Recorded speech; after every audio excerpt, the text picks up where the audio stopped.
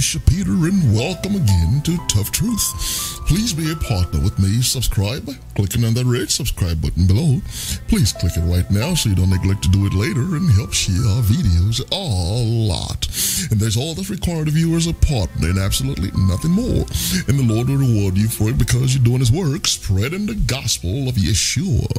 Well, today is Honor Your Father and Mother, part number 56, Exodus 20 and 12 does say, honor thy father and thy mother. Well, today I'm continuing to speak on violent parents, and this is part number 4.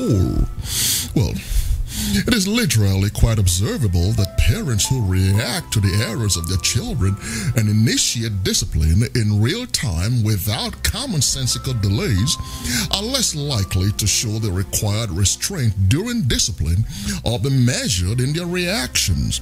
Well, Proverbs 19:11 says, watch this, the discretion of a man does what? Deferreth his anger. Well, therefore, senselessly charging to or a rush to discipline when one is not thinking clearly, well, is not going to be merely unproductive, but also counterproductive and sometimes expensive.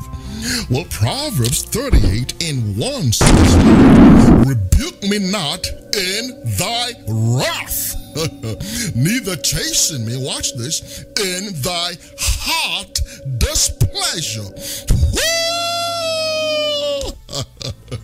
Well, there you have it. Well, parents, it is rather expedient or advantageous to consider that some disciplinary actions are not necessarily 1, reformative, 2, some are destructive, 3, some serve to preserve the situation, 4, some actually worsen the situation, 5, some breed rebellion, 6, some of them are not actually discipline, but just pointless rage and pointless violence. Well, a classic example of that is 1 Samuel chapter 20, verse 32 and 33. It says, and Jonathan answered Saul his father and said unto him, wherefore shall he be slain? What hath he done? And Saul his father cast a javelin at him, Jonathan his son, to smite him. Well, every thinking person will agree that Saul was quite the violent parent, wouldn't you say? Well, listen to me, parents.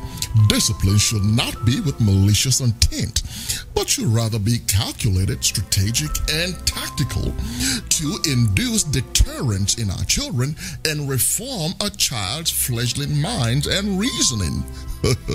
A senseless charge to or a rush to discipline is likely or will likely condemn our loved children to the very dark probabilities that we have vowed to protect them from. So please, parents, be patient and be careful. Amen. Well, until next time, here's a friend and partner, Bishop Peter, saying, let us hear the conclusion of the whole matter. You fear God and you keep His commandment, for this is the whole duty of man. Amen.